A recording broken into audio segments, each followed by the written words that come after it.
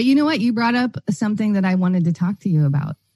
Oh, you were yeah? talking about, because the last time we talked about experience of love, because you said that, once you had your daughter, you experienced a love that you didn't think that you had ever been in love before and things like that. But I've heard you talk a couple of times about your daughters. And because I have such a deep abandonment wound and trust wound, I kind of wanted to talk to you about your first daughter and that experience, if you're open to going into that.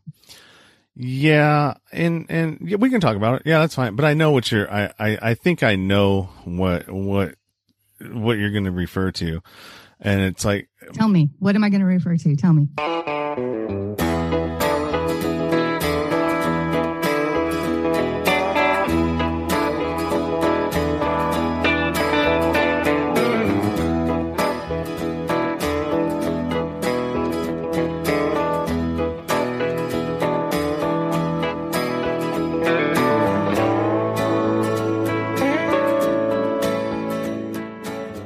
Thanks for stopping by the Nowhere to Go But Up podcast. I'm the host of the show, Sean Dustin. If this is your first time listening, welcome. If you're returning, welcome back. It's good to have you with us today. There are a couple of ways that you can help support the show. One of which is if you know somebody out there who would benefit from listening to the show or an episode in this show, send them over. I'd be happy to have them as listeners. Also, you can subscribe, rate, and review on your favorite podcast platform. And if I'm currently not available on the platform you listen to, send me an email and I will try to get added to it. I have merchandise available now, hoodies, t-shirts, mugs, and other items. This is another way you can help support the show, and the show will get a portion of the proceeds. You can find direct links to iTunes, Spotify, Stitcher, YouTube, merchandise, and anywhere else we are online at the bottom of the show notes. Go to the Linktree link, and that will take you to all the ways to connect to the show.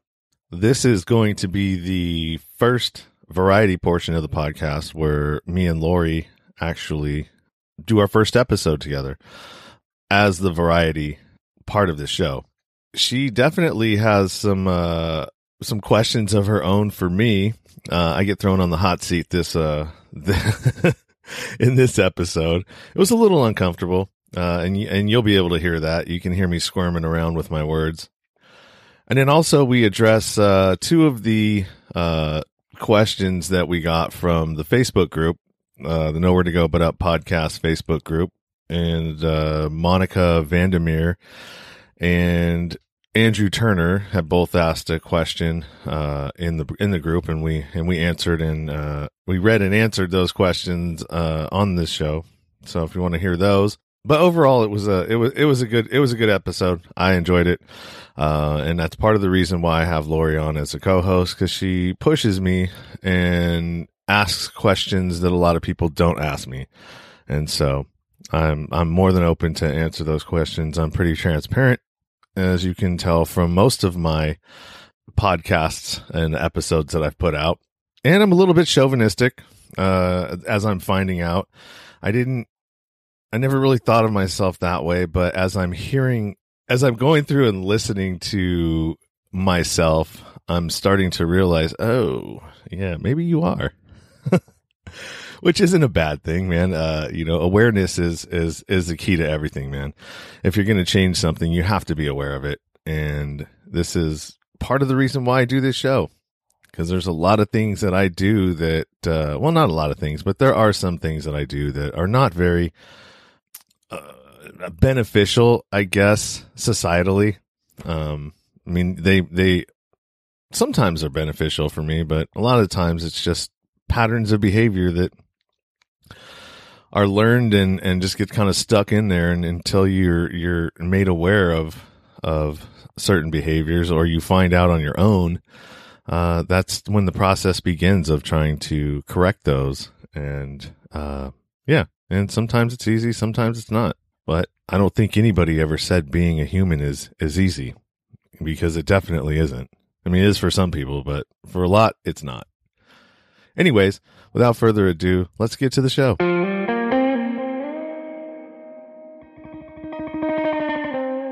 All All right. Hey, this is the Nowhere to Go But Up podcast, and I'm your host, Sean Dustin. It is the first variety show portion that I'm doing where I have the co-host, Lori.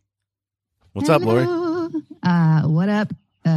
It's good over here. How are you? No, I'm all right. I'm still on disability and getting paid to do what I like to do and trying to just kind of soak it all up, because this is probably the only time I'm going to get paid to do what I like to do until I turn it into something where I can get paid to do what I like to do. So, are you on disability or unemployment? Disability. Oh, okay. And that's just for this time?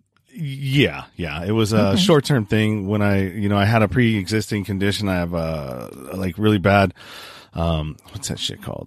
Tennis elbow or tendonitis in my elbows. And so I had gone to the doctor previously, like 3 weeks before this whole COVID thing happened. And so I was seen for it. And then when the thing happened, I'm like, well, it's perfect time to go take some rest.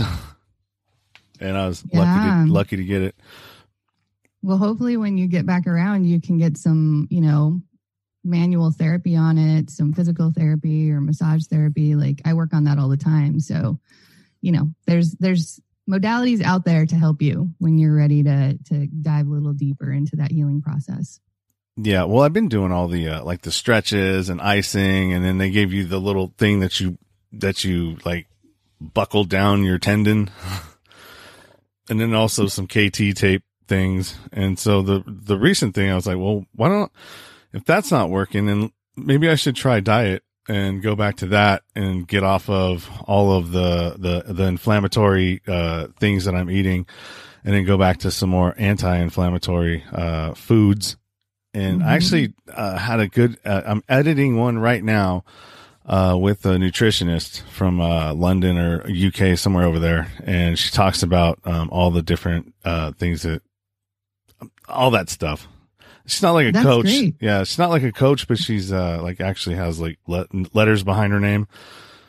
Well, that's fantastic, because I think it's really important for everyone to be looking at decreasing inflammatory foods right now, because that is one of the biggest reasons that we have comorbidities. So, or underlying conditions. So, our body is made to heal, but in our Western medical system, that's not what we've been told. We've been told that if we go to the doctor, they give us a pill, and then that, puts a Band-Aid on our symptom, but that's not actually accessing the healing that we have within ourselves to eradicate that symptom, instead of just putting a Band-Aid on it, which can actually increase your risk for more, disease because of the pharmaceutical, with all of the side effects that comes with it. So honestly, looking at foods is one of the most difficult things we have in our culture, because we live in a fast food culture. So it can be really hard. But I find when people hit a situation where maybe it's like rock bottom with pain, they've been dealing with pain for long enough, they'll finally, look at changing their diet.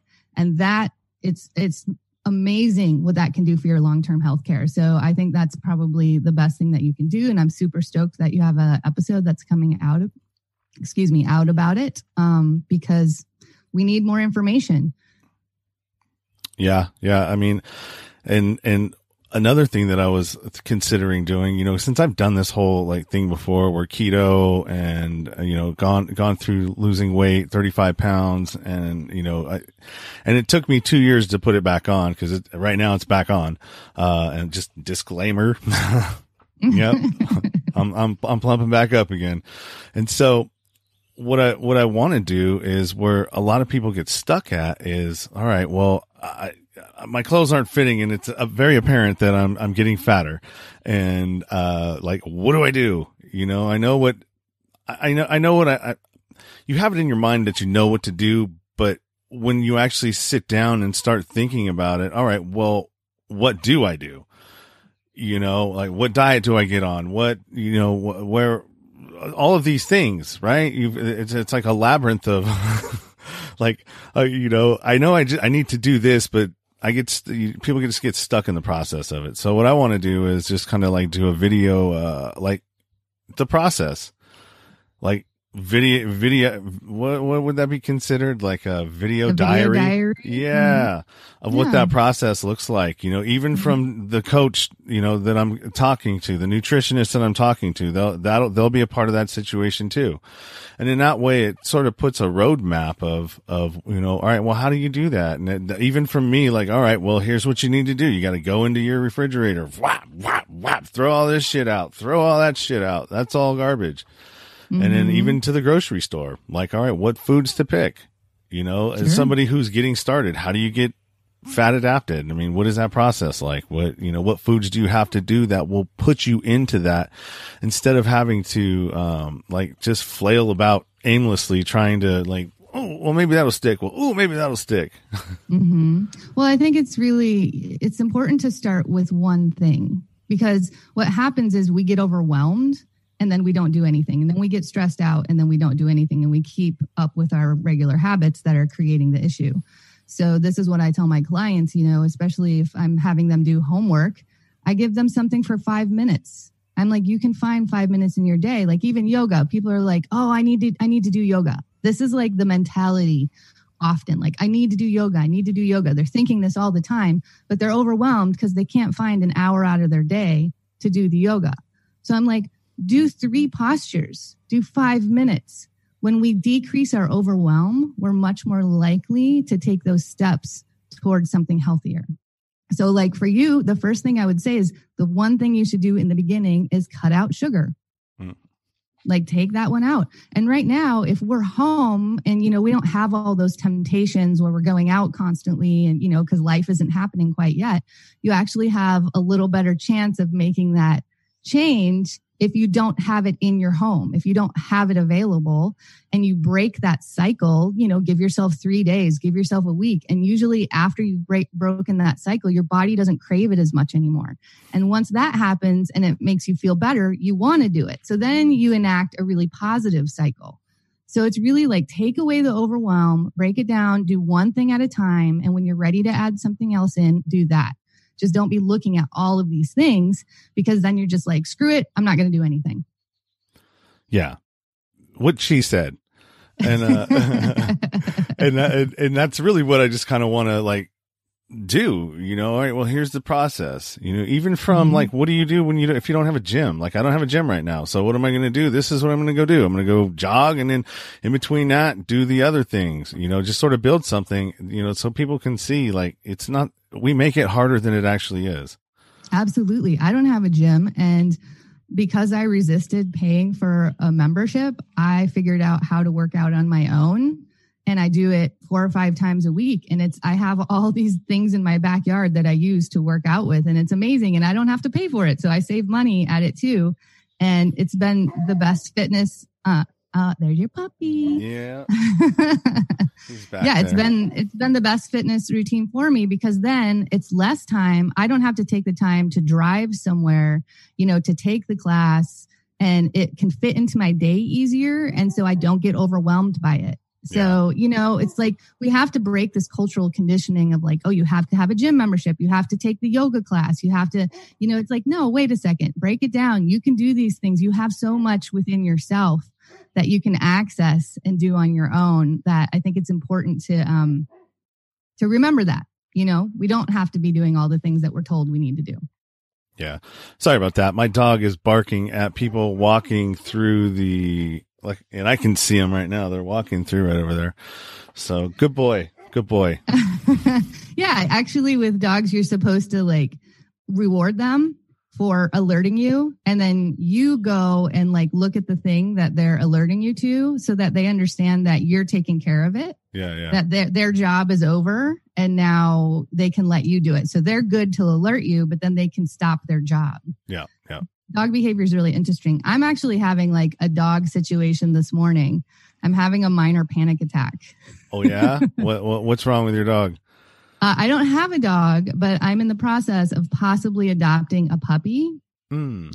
And I've never really wanted to go back to the puppy stage, like, because I work in dog rescue. And so I've always planned on getting like at least a 10 or 11 month old or older that, is pretty established. They can hold their bladder.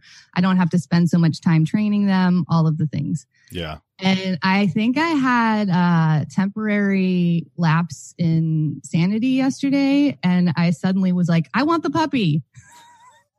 And now I saw a video of the puppy this morning and I was like, what did I do? What did I do? Oh my God. It's a like real puppy. Yeah, puppies are a lot of work. So much work. So if you're sensing a little like deer in the headlights for me this morning, it's because I'm having a minor panic attack inside of my body. Okay. All right. Well, good to know. Good to know. Thank you. I appreciate that. The warning. But yeah, dude, puppies are a lot of work. I mean, I've thought about like maybe, cause I know that this one's I'm going to outlive him. And man, this dog, I love this dog so much. Like he's the best dog that I've ever had. So, I mean, like the same kind of almost like one level below the child love, you know what I mean? Then there's him. And like, the same thing, I start thinking about, man, what am I going to do when he's got, and start thinking that. And then, the tears start welling up and oh, damn it. And so it's hard. It's so hard. Yeah. And I'm like, all right, well, maybe I should, at what point do I get another puppy so he could still kind of train him? You know what I mean? On how to behave and because he's super trained and like very obedient, does whatever, but most lovable dog in the world. And so, but I'm like, that's the part that I like, there's really, unless like this would have been the perfect time to get a puppy, you know what I mean? Cause you're there for 3 months. You're able to, imprint on them and train them somewhat, get them crate trained at least, but yeah, it is a daunting task. Well, that's what's happening. Cause like I said, I work in dog rescue also. And, we are actually like really, really low on dogs in Oregon because they've all pretty much been adopted. And, in a lot of the independent rescues, we're pulling from California, which is a high kill state, Texas. This puppy that's coming in is coming from Mexico. But like, I'm ready, like so many other people right now, like I'm ready to add that family member in. And I think I just got like, I just kind of was like, okay, I'm going to take the puppy because I can't find the 1-year-old that I want, but I'm ready. And now I'm kind of like, oh my God, I did a wrong decision. I'm like, oh my gosh, what did I do? So my heart's a little seized right now. And it's okay. We do foster to adopt. So even if I really decide, because I'm by myself, I have so much work that I'm doing, podcasting every day and editing. And then I have my other job and I don't know that I have the time for a puppy. Sometimes it helps if you have a partner and you can share the responsibilities. So if I really feel like I'm not the best fit for him, I want him to have the best life and I'll foster him and then he'll go on to another family because he has a line of people that want him right now. So I'm not worried about him. I'm more worried about my sanity. and then you can see why, you're in a lucky situation where you could change your mind or, but think about the people that, that's why you have all these strays, right? Because people get into that same thing. They think about it and then, it's an afterthought and like, all right, well, and for people that aren't dog people or animal people, they're just like, oh, well, just let them go. Or, take them to the pound, let the pound deal with them. And it's like, man. Yeah, it's horrifying. But that's why I'm such an advocate for foster-based rescue. We have so many here in Oregon, and I'm out talking about this all the time. And I tell people, if you're thinking about getting a dog, become a foster home because then you get the perfect fit for your family and you don't have the guilt. Those dogs are always going to go on to a loving home that's great for them. They're going to have a great life.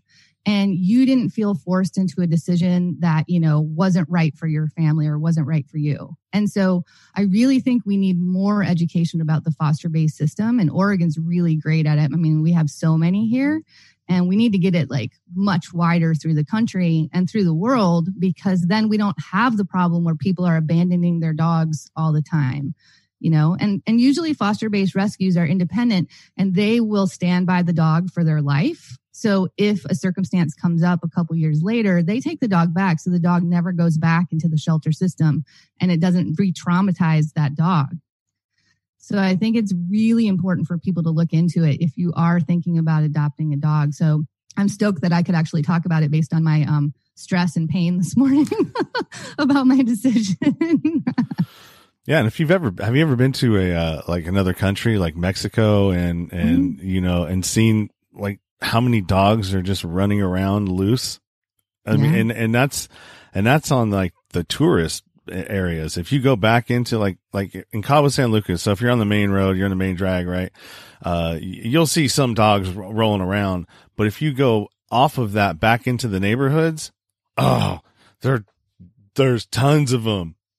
I was like, oh my God, dude, they just, I don't even think anybody owns them. They just run around rampant, because they're not fixed or anything. Yeah, it takes so much awareness and education. And that's what this rescue that I work with, it's called Street Dog Hero because they take in so many street dogs from other countries. And they do a lot of spay and neuter clinics, and they try to really increase awareness around that. So this puppy was found on the side of the road with its siblings, like full of ticks and parasites and all those things. So yeah, but I mean, it's a puppy, so it hasn't accumulated the trauma that a lot of these other dogs have accumulated by the time they get here. So I'm just really grateful to be involved in these rescues and know about them. But you know what? You brought up something that I wanted to talk to you about.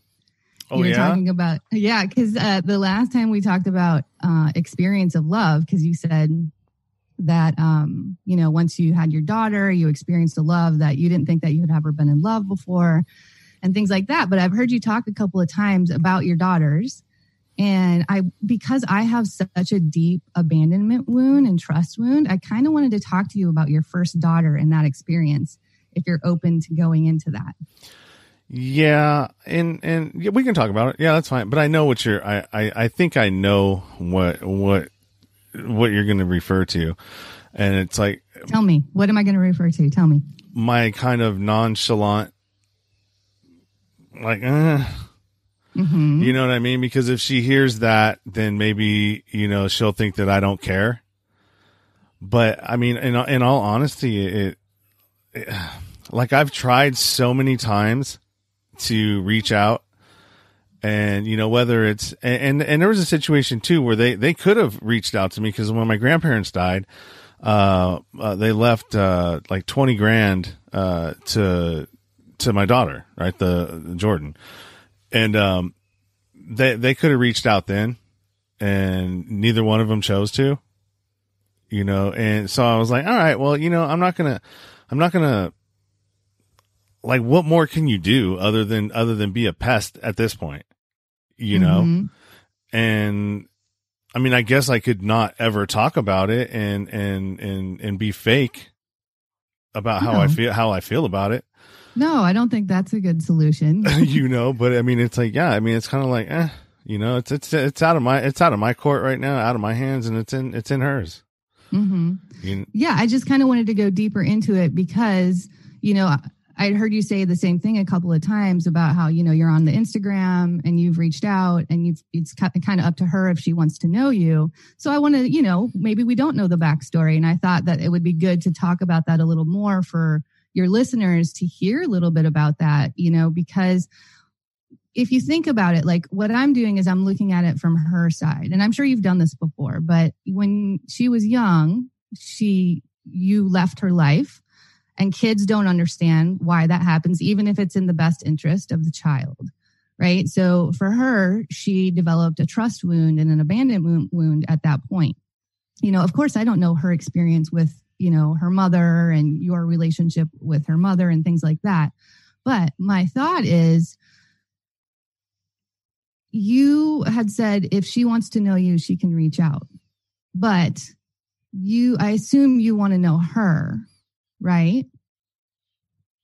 Yeah. It's a deep topic. But yeah. And I mean, I could actually go into, no, I'm not going to go into the actual text messages back and forth, but you know, there was some back and forths, you know, and that was just, you know, maybe that goes into my not, I mean, because that's more, I don't know. It's more intimate, I guess. I guess, can that be even a thing with, you know what I mean? Like somebody that you're not intimate with. Anyways, go ahead. Well, if you think about it from her side, you know, as you said, she's 20 years old and she lost her trust with you at a very young age because you weren't there in her life. It was 18 months. So I don't even know, like that was right. That was so young that I doubt that there was even any memories of that, but.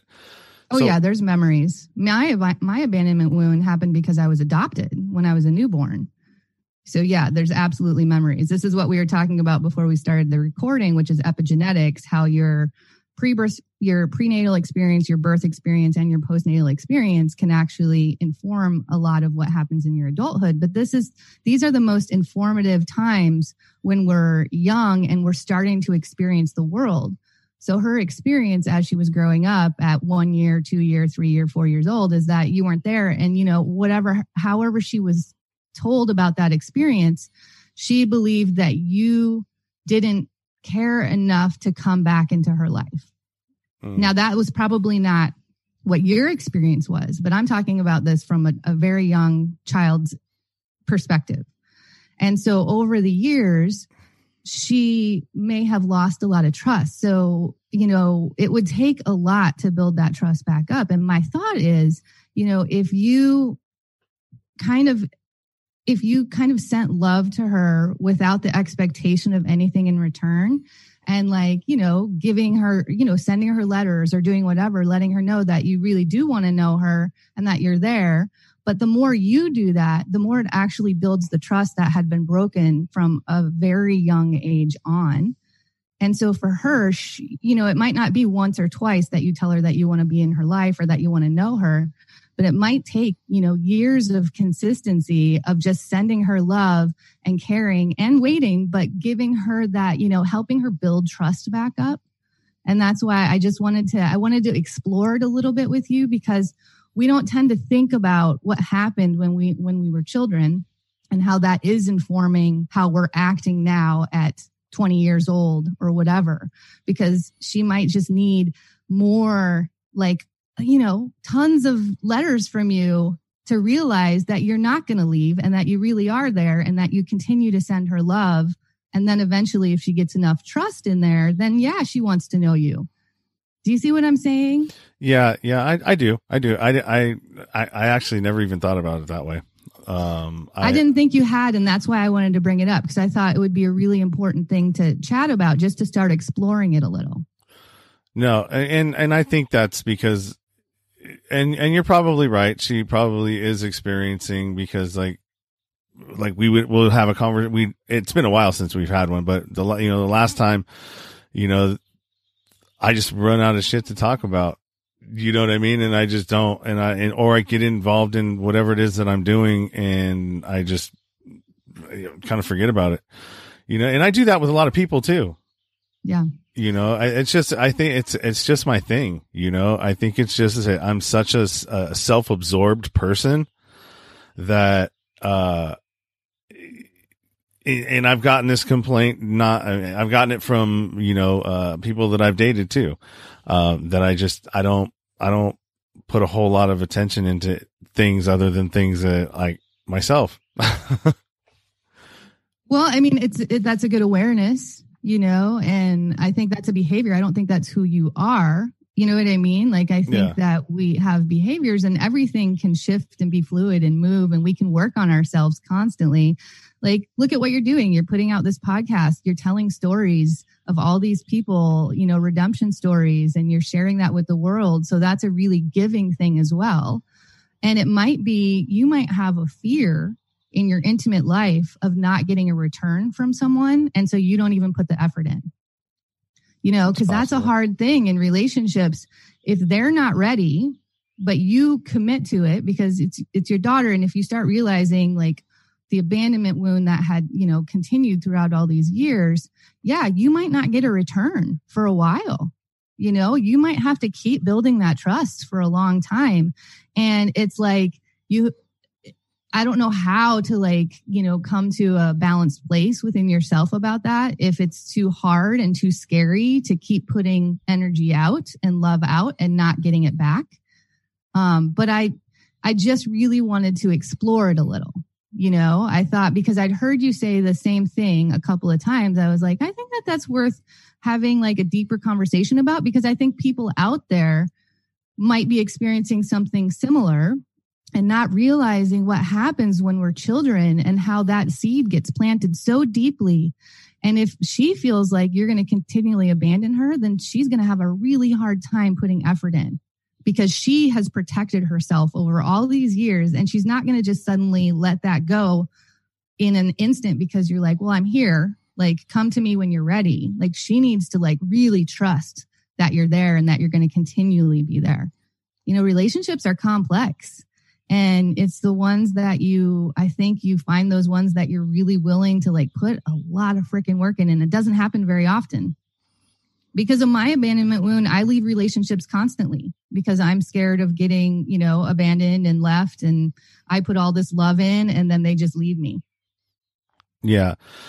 I also, I didn't think about it from the angle where you were talking about like when I think about it, it's like, all right, well, I left and that was the end of it.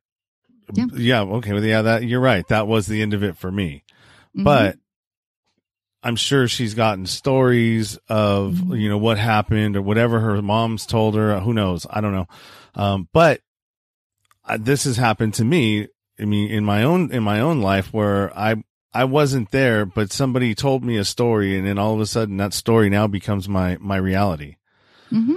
And especially when you're a child. Yeah. And so, that makes a lot of sense that, whatever, okay, she experienced it from whatever she was being told as stories.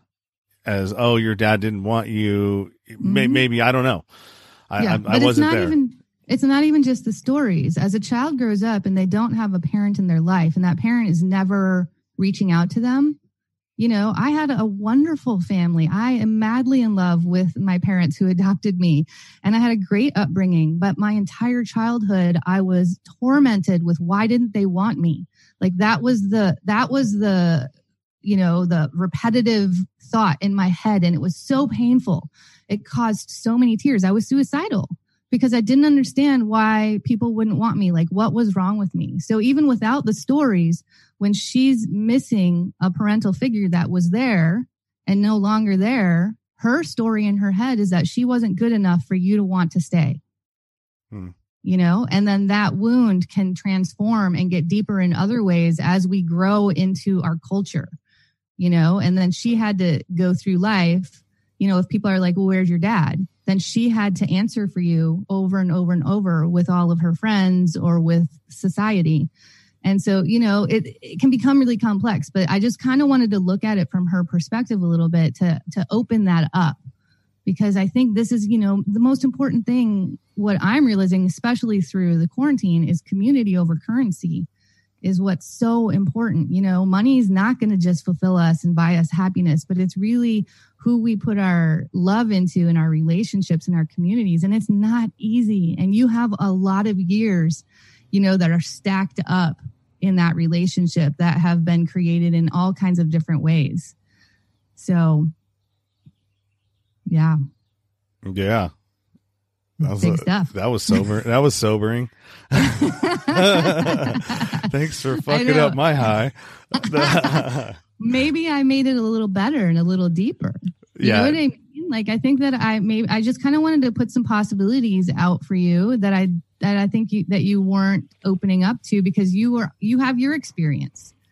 And so when we can start kind of, backing up and getting a little more perspective and thinking about other people's experience. And that's why podcasts are so awesome.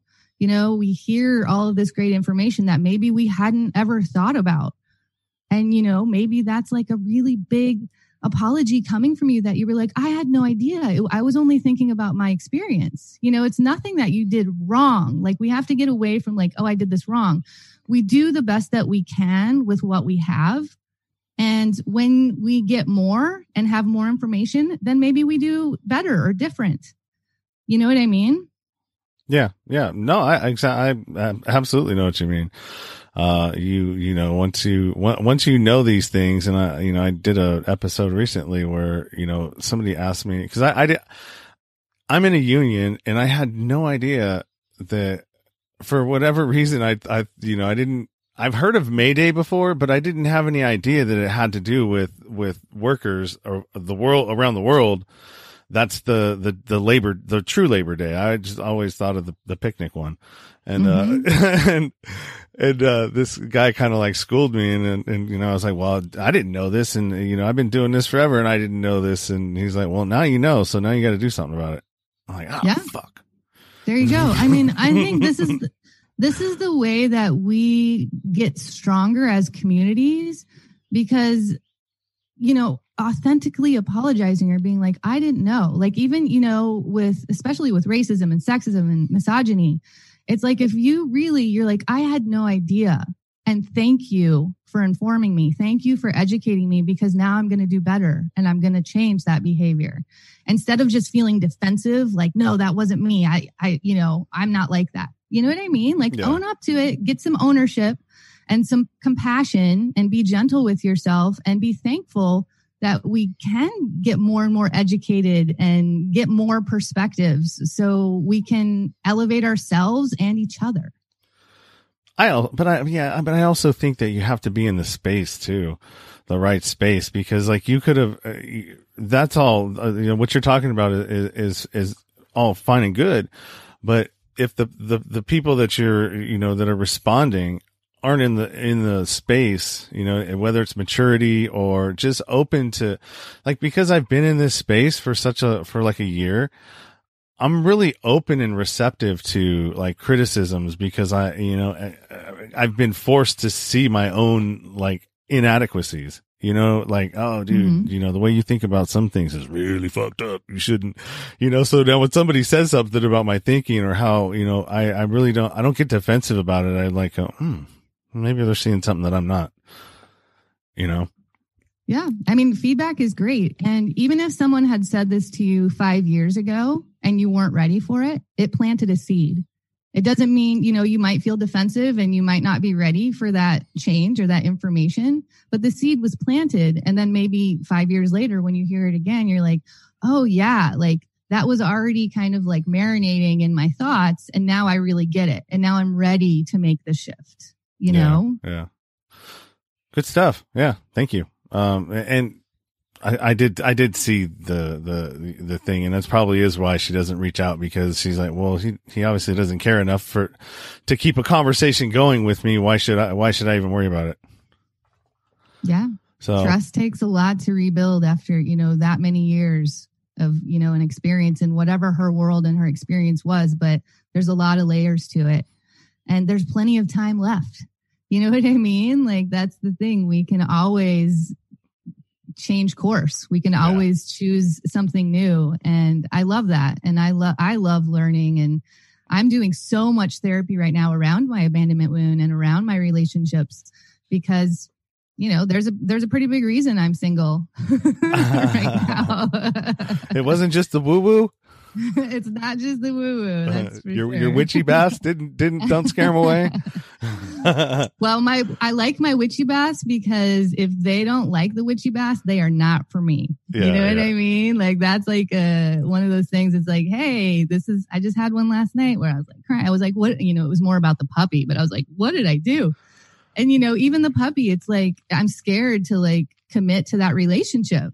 Like, I get really scared to commit to any relationship because of my past. And it's something that's been going on a long time. So I'm into getting any more perspectives, you know, doing my own podcast. I have gotten so much healing, and like my therapy sessions are like intense and big because I'm just like, whoa, you're doing so much research. You're talking to people, you're getting new perspectives, you're getting feedback, you're putting a lot out into the world, but you're also receiving a lot. So this is like a major personal evolutionary process. Oh, tell me about it. That's one of the main things that keeps me going. Well, I think that's why you picked me, right? You knew I was going to like probably do this, which is like open up some stuff. Yeah. Well, it was for a reason. I wasn't expecting that one, but it's all right. That's what makes an interesting show, right? Right. Well, I'm sure you can see my side because you've talked about it in interviews. I thought it would be important to get a little deeper into it in another interview instead of, just, putting your experience out there and then closing the door. I was like, let's open that door because I think we can learn a lot more about you if we open that door a little further because nobody had in your other interviews, including myself, because you said it in our last talk. And so then I was like, once I heard it a few times, I was like, okay, this is something worth exploring. And so thank you for being open to that, because before we were recording, I told you there was something I wanted to talk to you about, but didn't tell you what it was. No, and you're like, all right. Sure. Okay. Here we go. I want to create good content. Glory ride. I'm all about good content until it gets turned around on me. Well, I think it was a great conversation. Thanks for joining in and being open to it. Yeah. No worries. I'm pretty much an open book. Everybody knows I'm fucked up, so might as well enjoy and let everybody in on the process of how to fix it, of how to fix the fucked upness. That's the thing. We all are like, yeah. It's this is a hard life. That's a lot of suffering. There's a lot of pain. And so I think that when we can explore those emotions and those experiences, maybe it helps a lot of other people out there going through something like that. So I just want to applaud your vulnerability to go into that conversation with me. You're welcome. You're very welcome. And I'm going to go listen to some of your shit and figure out something to I'm sure there's plenty there to get you on. We got a couple of questions from the Facebook group. One from Monica Vandermeer, and I believe you said she interviewed you, right? A couple times? Yeah. Mm-hmm. Yeah, that interview that I did with her is going to come out this Monday. Okay. I think her podcast is called Front Seat, I think. I don't know. Let me see. I'll tell you right now. Front Seat Podcast. If it's on her Facebook profile. Yeah, but the interview, actually, if you're interested in the conversation that Sean and I just had, that's a much deeper interview about epigenetics and, the imprint that happens to us very, very young, at a very young age, and how that can affect our adulthood. So if that piqued your interest at all, like I would listen to that interview because I've kind of built my career around it because it's been my life, since I was put up for adoption as a 3-week-old baby. Yeah, I can't find where it is. I'm pretty sure it's called the Front Seat Podcast, but sorry, Monica, it's not on your Facebook profile. If you're out there listening, maybe you ought to throw a link up there. Yikes. So anyways, yeah, she asked a question, and then also Andrew Turner, who I interviewed, and he will be, one of my future episodes. He's down, in Texas. So let's hit Monica since she was the first one to post it. Actually, I got to get back over there. I'm pretty sure I know what it is. Yeah, something about singles, right? Like deal breakers. Since we're both out in the dating world, do we have any deal breakers? I'm pretty sure that's what it was. Okay, so why don't you go ahead and do that one first? Since sorry. I was going to say, since yours is probably way more sensible than mine. Well, I was thinking about it because honestly, I haven't really dated in a year because I got into a car accident and I was in a lot of pain, and no one wants to date when they're in pain. And then I started the podcast and I was so busy and I was in pain and it just didn't really work out. I think I've been on one date in the year and it was a great date, but it didn't go anywhere. So I was like, what's my deal breaker? Like my deal breaker right now is me. You know what I mean? Like I just have no capacity to date. And so if somebody, I'm always open. And so I'm at the point where if someone, you know, showed some interest in me, I would have to I feel like the deal breakers are all on the table, because I would have to feel like it's a very special connection. Like I would have to feel immediate trust with them. Like I am not in the space to go out on dates right now and deal with people's stuff.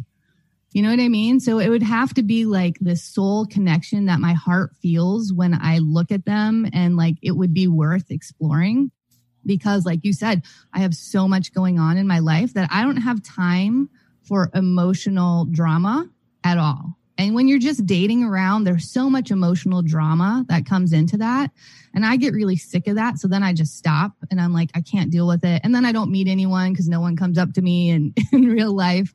But I would be open to it. But again, it has to be like a serious, I'm not going to go through the emotional drama. If I see anything, like I'm like out, you know what I mean? So I feel like my deal breaker is me right now. Well, that's a good one. I mean, at least you recognize that, you know, because there's a, you know, and are cool with not, you know, having that kind of, you know, that connection, with anybody, you know, and I can see exactly how that would be appealing. You know, I get in those spaces, you know, all the time, where I love this space because I feel like it's like relaxing. I'm not like, it's not on my mind. Like, oh my gosh, like I want to like connect with somebody, or, you know, it's like, I don't even think about it. So it feels really good. Like, I'm just like, yeah, my life's cool. Like I don't have any like drive or desire to get into that because of the emotional drama is just too much. It would be another thing on my plate that I can't handle. Yeah. Yeah.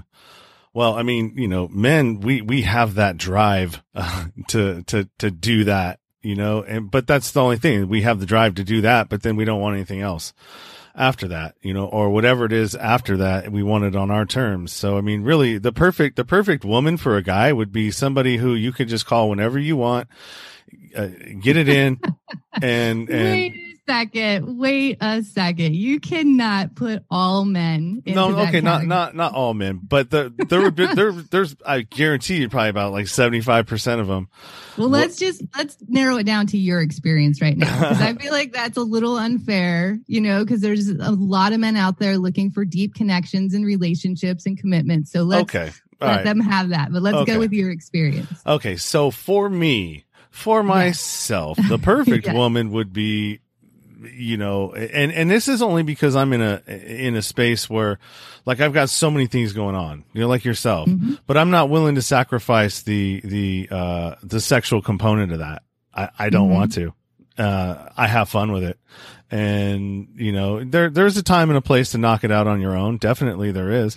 Yeah. Like you can do some pretty, like, maybe I can be a little more creative with that, but, you know, I'm not going to create emotional drama for myself. So it's a nice intimate date with myself that I can have happen anytime I want. True. And I have used it myself to you know, avoid bad decisions, bad dating decisions, or, you know, it's been a while and you go out on a date and it's like, maybe it isn't somebody who you would really actually date, but the, you know, a possibility of sex is on the table. And, are you going to take it or not? Well, if I hadn't knocked it out prior, I probably would, but since I have, I'm able to make a more logical decision up here versus down there. And so men have three brains. Okay. We got our gut, we got our head, and we got the other guy. All right. Which is in a lot of the time for me. Okay. Let me put it back to me. I don't want to generalize for all you guys out there, even though I know most of you are dirty fucks just like me. It's just, you know, I use it as a tool. And, and I'm getting a little bit better. I'm getting a little better about it. It's really not that big of a deal anymore. But it's a learned habit though. It's a learned behavior. The same as anything else, and how you approach, sex, or, with the opposite sex, all those behaviors are all learned. And it's, if they're not beneficial and they hurt other people, I think if we were talked about this before, if you come at it like from a just like being open and honest about your situation and what it is that you're putting out there. And I liked the information that you gave me about, are you telling them that you're just looking for more of a lover, or, you know what I mean? And, I had never thought about it like that, and I probably never have put it that way. Oh, you have to, words are so important. Like, you have to use those words, you've got to speak your truth. And then you're going to have less emotional drama, because if you don't, and you're saying, well, I know what I want, but they don't know what you want, and they want something completely different, and you still move forward with it, then that's going to create that emotional drama. And then that just creates stress for everybody. And it's unfortunate. Well, I mean, so I didn't mean to make it sound like I haven't ever said anything like as far as wanting that, but I mean, I've never heard it put in like the lover sense before. I always just say I'm emotionally unavailable, and I think that's too generic and too broad of a spectrum, Well, yeah. And, you keep saying that, and that can become truth. Maybe things could change for you, but if we tell ourselves we are this, like, we believe it. Our body believes it. So, if you look at reframing how you're approaching it, like, wait a second, no, I want a lover. Like, there's a very specific type of way that I want to engage in this relationship, because it is a relationship, no matter what. You know what I mean? Like, that really bothers me when people are like, oh, I don't want a relationship. I'm like, if you're continuing to talk to me, even if we're not committed, we're in some kind of a relationship. My friends, I'm in a relationship with them. My family, lovers are in a relationship. Polyamorous people are in a relationship. Committed people are in a relationship, And so I think it's really important that you say, this is the type of relationship that I'm looking for, and be really specific about the boundaries in there. And it leaves room for your soul to, like, open up to emotional availability. It doesn't mean it's going to happen then, but if you stop telling yourself this is how I am, then it leaves a lot of room for you to move in different ways and be fluid and adaptable. But that makes sense. I want to make a point here. So we somehow you got talking about sex, right? But I want to hear she wants to hear what your deal breakers are. So to me, it sounds like your deal breakers are when people want emotional commitment, or when they want more than a lover type of relationship. Is that a deal breaker for you? Yeah, pretty much right now it is. Okay. So yeah, I was getting to that because I was, oh shit, okay. I didn't answer the damn question. Yeah, sorry. I'm like a politician. I'm good at talking around questions. So yeah, the deal breaker probably would be, if I'm dating you and you're not putting out by the third date, I'm not wasting any more time on you. Sorry. I don't have. That's a harsh way to put that out there, though. Those words are pretty intense. So I just don't have time. I don't have time to deal with you. I don't want to make time to deal with somebody who's that like hung up about it. Well, right. So I think that would be not the right choice of person for you to be continuing with, because if you're looking for a lover, we all kind of know what the definition of that is, right? Yeah, I never really put it as lover. That's like, I don't know, maybe I like when I think of lover, I think of like my like that would be a description my mom would use for something. You know what I mean? Like, you're my lover. And even when that term gets dropped in a conversation, I just kind of like, so then you need a different term for it. Yeah. But like, I just think that your approach when you're like, by the third time, if you're not putting out, then I'm not going to waste my time on you. That feels like really harsh. So if you're looking for someone that you want to have a sexual relationship with without the emotional connection, you know what I mean? Like, I think whatever you want to call that, I think that would mean you're not going to go on 3 dates with that person because that's not what you're looking for. You know, you can find that person that's looking for the same thing. But if in 3 dates, they're not in the type of relationship that you want to be in, then that's probably not the right choice. Yeah. Well, I mean, and that's what I'm saying. You got 3 dates, and I'm not like going out. I'm not saying that. Like, I'm not going and saying, hey, if we ain't fucking in 3 dates, you're out of here. You know what I mean? No, it's not like that. But I mean, it's in the back of my head. You know, I'm just like, all right, well, let's see. And I'm saying, hey, look, you know, this is, and I'm probably using those same stupid words that you just called out. Like, I'm not really emotionally available and whatnot. You know, yeah. So, yeah. Okay. So I want to put a challenge out for you. So the next person that you connect with, you know, that you have interest in, I want you to use positive language in the beginning, you know, and really be honest and vulnerable with them and say, you know, this is really important. This is exactly what I'm looking for. I feel a connection with you. So I want to know if this resonates with you, if it's the type of relationship that you want to engage in with me. And I just want to be very clear, you know, that I won't be joining in an emotional relationship because I have a lot of other things going on, whatever, and see what happens with that. Like, if you really put it out there for them, like, so clearly, exactly what you're looking for, like, write it down, make a list of like, this is exactly what I want. This is exactly what I'm looking for. And my challenge to you is reciting that list and letting them know and seeing how that works. Like, does it work better for you? Like, do you have a different type of connection with someone when you get that honest about exactly what you're looking for? You know what I mean? Instead of just throwing this blanket term out like, oh, I'm emotionally unavailable. You know what I mean? Yeah, like, really get very minutely specific and see what happens. I'm interested to see, like, if that changes the way that people respond to you. You know what I mean? Like, it might make it a lot more clear very quickly. And somebody might be like, no, I'm out. I don't want that. And then you don't go through the 3 dates.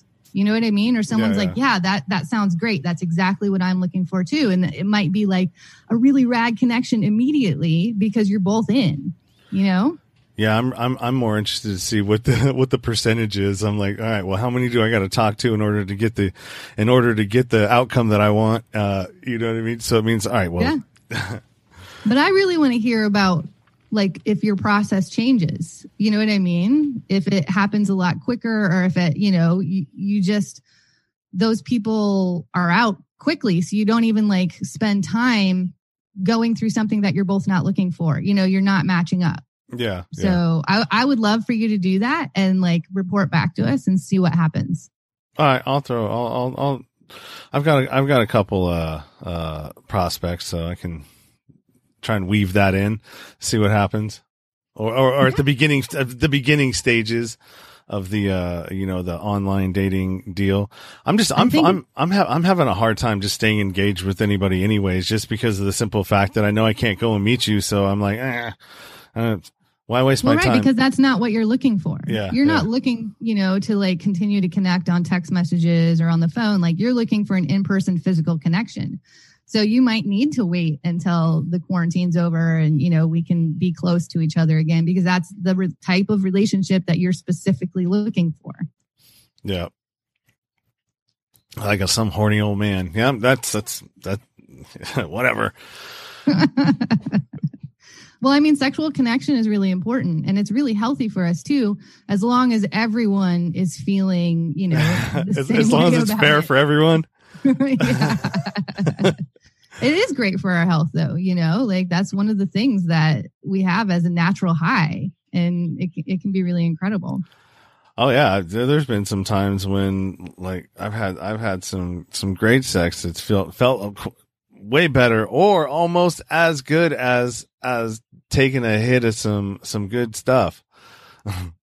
And it's so much healthier for you and doesn't take you down a very dark road or path. Yeah, yeah. Well, hopefully. Sometimes it does, but yeah, hopefully it doesn't lead to addiction. Mm-hmm. Well, I mean, there is such a thing as sex addiction. You know, do you feel like you have that? Do you feel like that might be part of what's going on for you?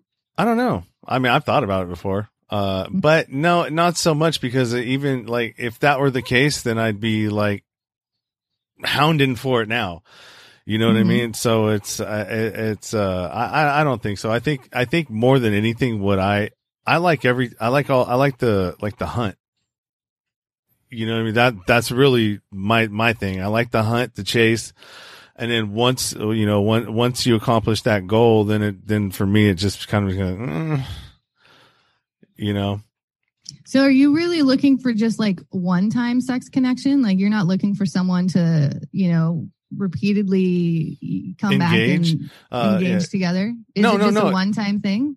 If it's good, then, and the chemistry is good, then, oh yeah, of course. I mean, any good operation, loves repeat business, but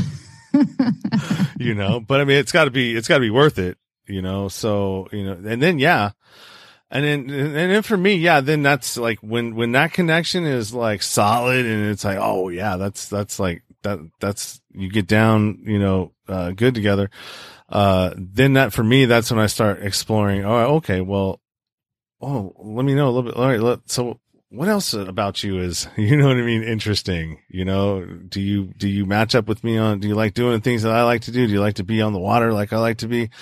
Oh my goodness. So I'm hearing some fluidity here. Like maybe there is like, an open for emotional connection eventually is what it sounds like. Yeah, eventually. But I mean, it's like you gotta, I guess that's my way of like getting what I want and then and making it to the way that I want it to be. And then, oh, okay. Now we can start looking over here, and start diving into like what kind of a person you are, aside from that, because there could be some amazing, and I talk about this all the time. And, there could be, an app like a 9 or a 10, that walks in the door and their attitude can just turn them into a 2.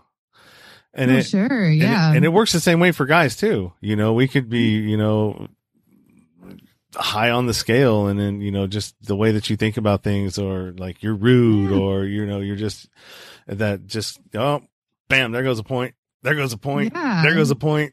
Yeah. Attraction is not just physical, there's a lot more that comes into what we feel for someone, no matter what kind of relationship it is. Yeah. But yeah, I think it's great that you have the awareness of like what your comfort level is in your process. And honestly, like I'm going to give you this advice again from women is they need to hear exactly that.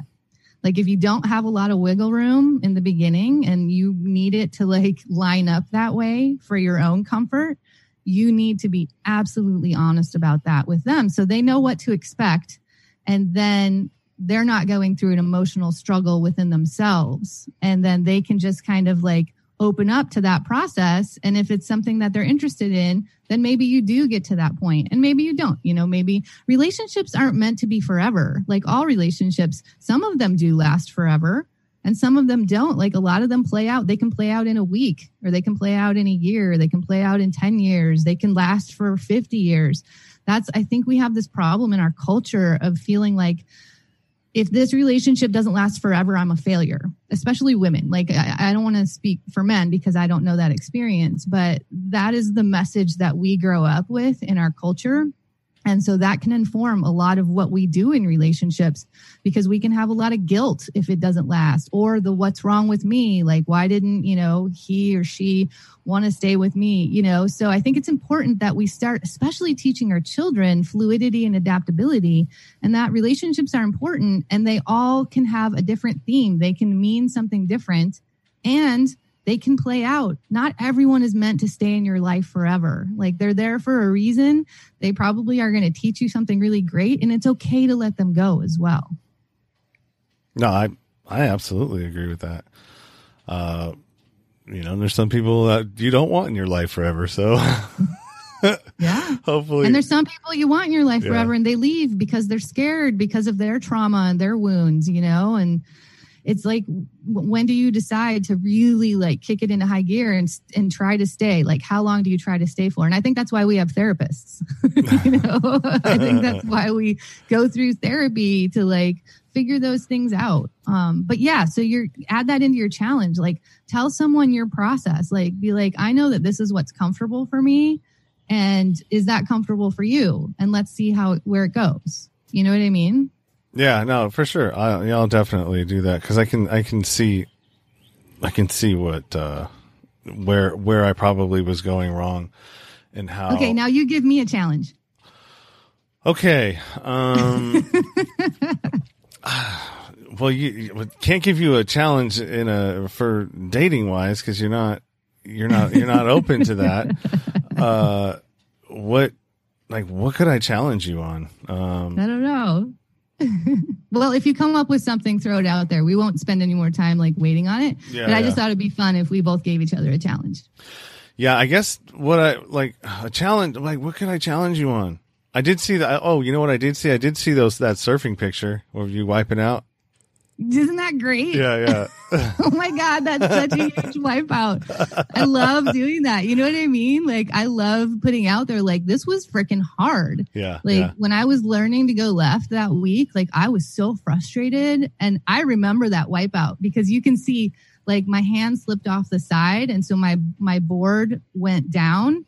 And then it came back up. And I remember in my head thinking, oh, I still might get this wave. So then I like came back up and I was going to try to pop up. And then it just like threw me under. My board went flying. It was.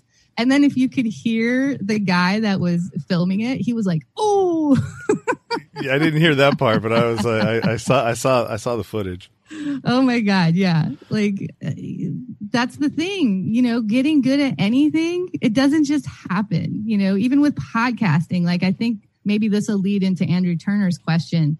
I feel like I've been going through growing pains this whole time, Yeah. And this has been great, like doing a variety show where we're just chatting. Like, I feel like this is kind of like flexing that muscle for me, and I'm learning and I'm, getting better at like bantering and like keeping it live. So, my podcasting in a year or two is going to be totally different than it is now. Oh, yeah. Just like my surfing now, I prefer going left. And if you watch those videos, like, I was struggling. Like, you could see I was trying to go left and then I didn't. And then, it took me under. And yeah, I saw that. I wish I could show a video now because this is years later and I love lefts. And, I have a really smooth ride when I do them. Like the last time I was surfing in Canada, I was practicing lefts again. And this was a year ago. And it was so beautiful. And I had probably the coolest ride of my life. I was kicking ass, going left. I'm like looking down. There's fish fucking swimming under me. And it was just like, I felt like, rainbows and unicorns were going off in my head. And I was like, oh my God. And I never felt that in Costa Rica because it was such a hard challenge. But now I'm doing it and I'm feeling free and loving it, Yeah. Yeah. No, that's cool, man. I wish I took some lessons when I was in Hawaii or Maui. And I got up on a big board and small, but never in waves like that. I didn't, I for some reason, man, I was down in San Diego once, or not San Diego, I think Huntington Beach. Yeah. When I was a kid, and I was boogie boarding and I got a little too far out and I was at the bottom of the curl where it slams down on top of you. Yeah. And there's a shelf right where it was that goes down like that. And I got like slammed right into that shelf in the side and barely made it back up. And then I got enough breath to expel and then inhale and bam, got hit again. And so like ever since then, man, I've just kind of been like, no, ocean's scary. Yeah. I mean, you really have to respect it. Like it takes persistence and courage. In that same trip, I got, my ass handed to me, because the swell comes in and if you don't paddle out past the swell, you're on the side of the breaking wave. And these waves were huge in Costa Rica, like much bigger than what you even saw on those videos. Yeah. And I didn't get on the other side and somebody yelled at me and they were like, turtle roll. And I knew that wave was so huge, I couldn't even turtle roll. So I just tried to go under and hold my board.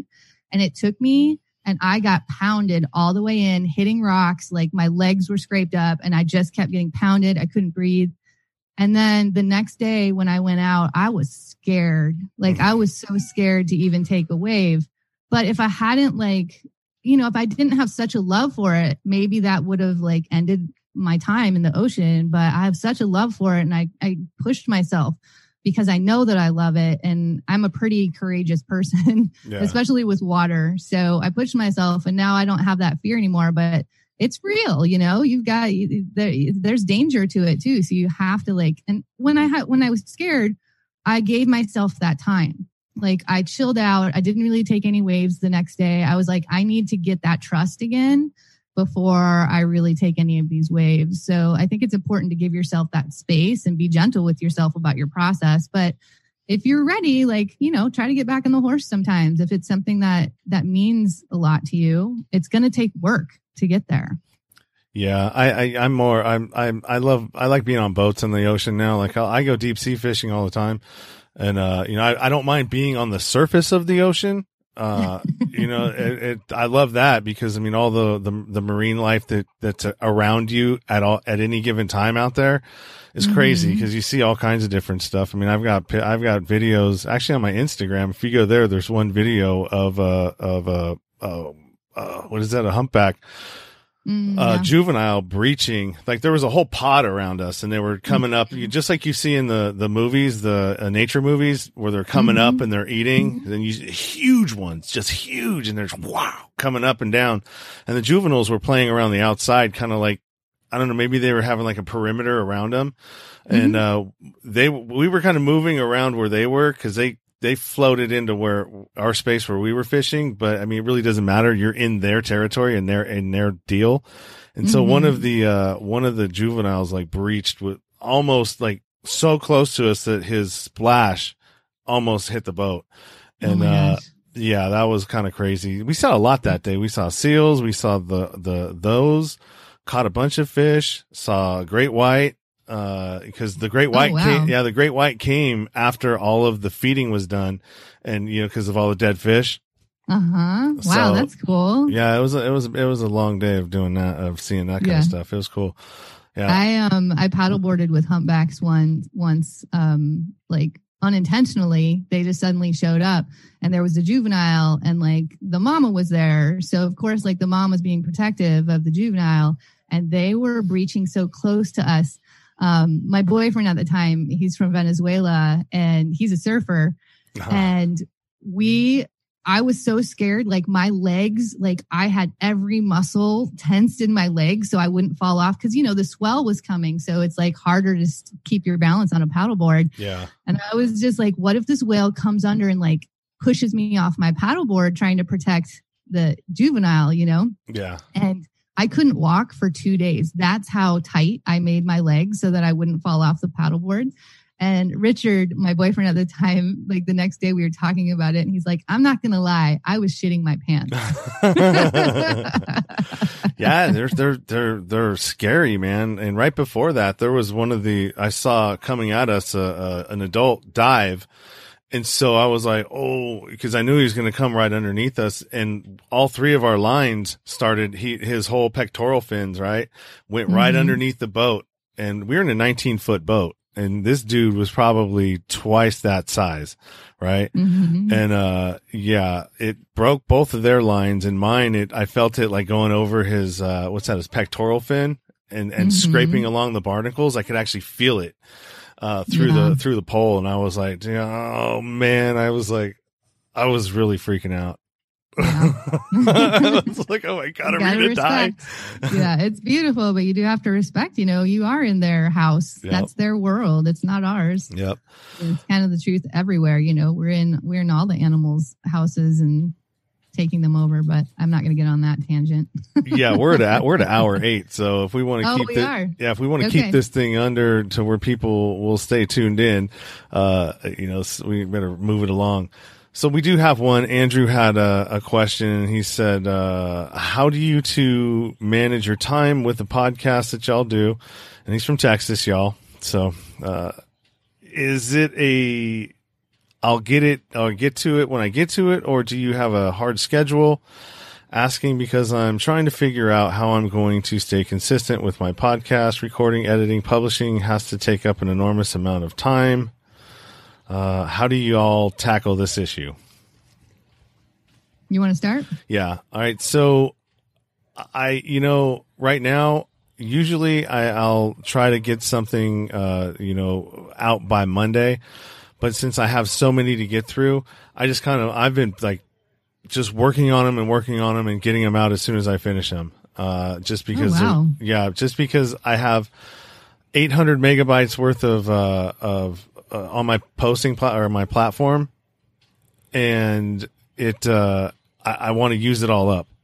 So if that's 800 megabytes, I think that's maybe 12 episodes per month I can put out with that much.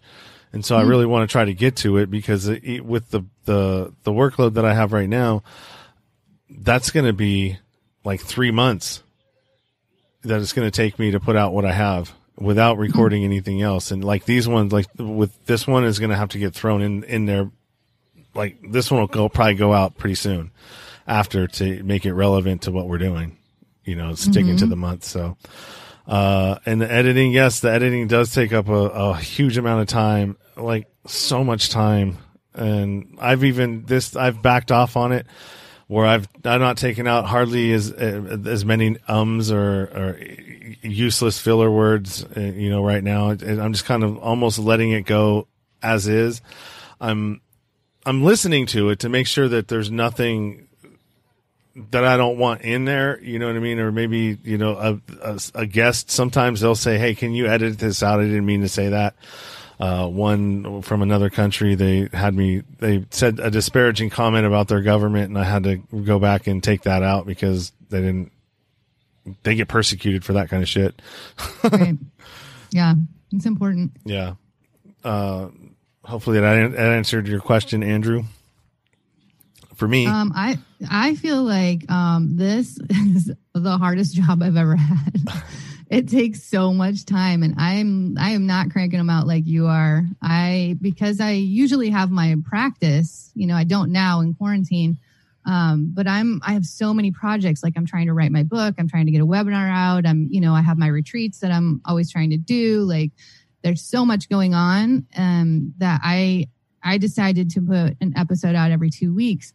But I really put a lot of time into those episodes. Like, I feel like I try to make them really innovative. So it's not just the conversation. So like the episode I'm putting out this week, it's going a week late. It's the first time I ever missed my deadline. So I'm trying to like deal with my guilt on that. But I just had a really hard week last week. Like I couldn't find my motivation. I had no creativity. So I just gave myself that space. And then the creativity started coming back because I just don't want to put out an episode that I feel like isn't in line with what I want to do artistically with my show.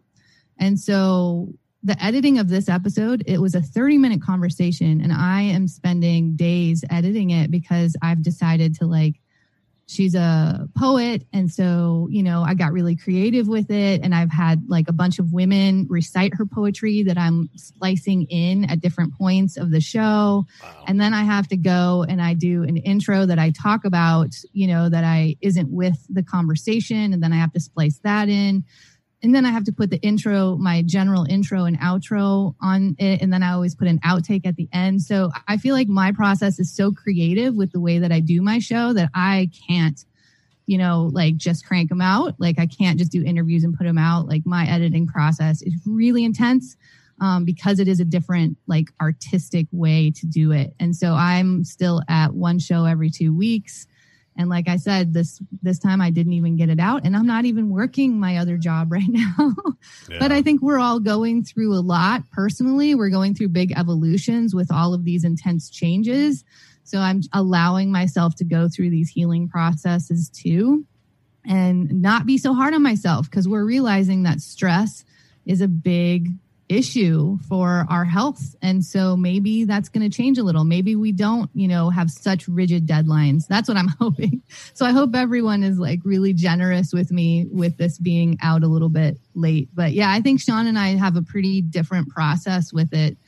And that's interesting, Yeah, I'm not artistic at all. The most artistic that you may see me get is maybe on my outro, because that one I actually have to do right as I'm editing it. I'll do it then because I've already heard it again, and it takes me back to, okay, and I know what we're talking about, and these are my thoughts on it. But I've really like even tapered that back quite a bit just to get through it, because the editing part is like, for me, it sucks, man. I don't like it, because I'm so anal about everything, right? I'm like a perfectionist. If I take one out, they're all coming out. Oh, and the ands, and then the next I'm going for, with my phrase that I always say is, you know what I mean? And so I say that too. Yeah. So, but and I'll hear it. And I'm like, oh my God, shut up, dude. I know. Can you say something else? Yeah. Yeah. Mm-hmm. And so I'll even go through and take a bunch of those out. Some of them you can't because they run right in and there's no cutoff. And so you just have to leave them alone. But I mean, a couple the process of editing, I think that, if you look at that, because there's kind of an art to editing. If you decide that that's going to make it, if it doesn't like give a good sound bite, then I'll put it back in, because I'm like, well, it's better in than out, Yeah. Yeah. And you take it out, then you go back and re-listen to see what it sounds like. And then sometimes I'll fade out where I clipped and fade in where it goes. And sometimes that'll fix it a little bit to where it doesn't sound like it's choppy, Yeah. And then one thing to go back on that, to add one more thing, and what I'm finding, and we talked about this prior, is that, there's a setback too in doing the interviewing process the way that I'm doing it, because if I'm having 7 conversations in one day, you're hearing 7 different variations of whatever it is I'm going through at that point, right? Versus if I did it every week, I would be going through something completely different the next week. So I'll be talking about that. So, because usually we always talk about what we're going through at the moment, right? Right. And so you're going to be hearing a lot of repeat stuff, until I get through these, episodes, other than like what me and her are doing, which will be completely different. But some of these episodes, I'm going to try and switch them up, to where it's not like that, but you may catch some repeat, thoughts. Yeah. All right. Well, I guess that answers that. And, the first episode down, of the Variety with the co-host Lori Rising, and her questioning Sean. I was on the hot seat today, as it felt like a little bit, but that's all right. I was on the hot seat last week. So, give and take. That's what all relationships are. Oh, is that what this is? All right. Yeah, for sure, man. And you're right. There is a reason why I had you here, and I wanted you here, because I knew you would challenge me, because your perspective is way different. You're like one of those, you're a sensitive, type woman. Oh yeah. And, I'm spiritually sensitive, like hardcore. And I'm a very, calloused, like hardened kind of guy. So I need a perspective from because most people aren't like, there's more people like you than hardened like me. So if I'm going to navigate this world, I better figure out who I'm navigating through. Right. Right. Well, and I think, I was reading something this week, and they were talking about, follow people that have different perspectives than you. Even if you look at politically, like even if you're on one side, follow somebody on the other side, just to really, flex that muscle for yourself and like have a little bit more compassion instead of being like, I'm right, you're wrong. You know what I mean? Because that's what's keeping us in a war with each other. That's what's keeping us from getting like huge things done, because we have these sides to so many things. And if you start to like open up to someone else's perspective in a gentle way without being in confrontation with them, you might start to realize where experience comes. We all have different experience, and it can inform what we do much of the time. So I think when we develop more compassion with each other and kind of let ourselves get taken out of our box, that's when we really grow and our communities do get stronger, and, you know, we get more stuff done together instead of apart. Yeah, no, you're absolutely right. Confirmation bias is a real thing, and it keeps people, you know, in their vacuums of information, and nothing but the same kind of information and opinions get bounced around in this vacuum, and you never, and it just, you're just around those same people, and you never really, you don't expand your horizons at all. You know, You're not going to really grow. You're just going to stay stagnant in this little vacuum that you're in. And who even knows if that vacuum has the right ideology or, you know, because you don't get a chance to experience anything different. Yeah. You know, I think I'm really great at it because I was raised in small town conservative Catholic Iowa. And look at me. Yeah. You know what I mean? So I have a lifetime of experience with that because I'm madly in love with my parents, and I would never let our differences in political views or religious views, I would never let that take my love away or change that love, because screw that. You're not going to bring in these systems that create a situation where I'm not going to have my parents. Like, I'm going to rise above that. Like, I'm going to love the shit out of them and let them have their experience and their opinions. Yep. Well, I think that's a good note to end on. Yes. This was so fun, Sean. I had a good time too. I'm looking forward to the next one and see what the rabbit has in the hat. All right. Yeah. Let's see. Remember your challenge. I can't wait to hear about it. Yeah. I will definitely do that. I have somebody in mind right now that I'm going to approach with that. So we'll see. Ooh, fun. All right, cool, man. Well, until next time, everybody.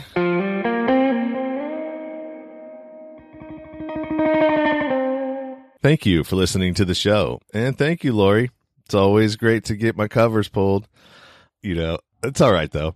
I definitely enjoy having you as a co-host and having you push me to look at things that maybe I may not have looked at prior. And that's not a bad thing. As always, you can find all the ways to connect with Lori and the show in the show notes. We had answered, or actually read and answered, some questions from the Facebook group. And if you're interested in getting into the Facebook group so you can get involved, actually having questions of your own, shoot over to the Facebook group and join. There is a link in the link tree at the bottom of the show notes, and that will take you to my Facebook group, and just go ahead and sign up there and start getting involved in how this variety portion shapes up and plays out. Don't forget to subscribe, rate, and review on your favorite podcast platform. Merchandise is available on the link tree as well. There's a merchandise store tab there. And also follow me on social media. So until next time, keep it 100, stay true to yourself. Everything else is just noise.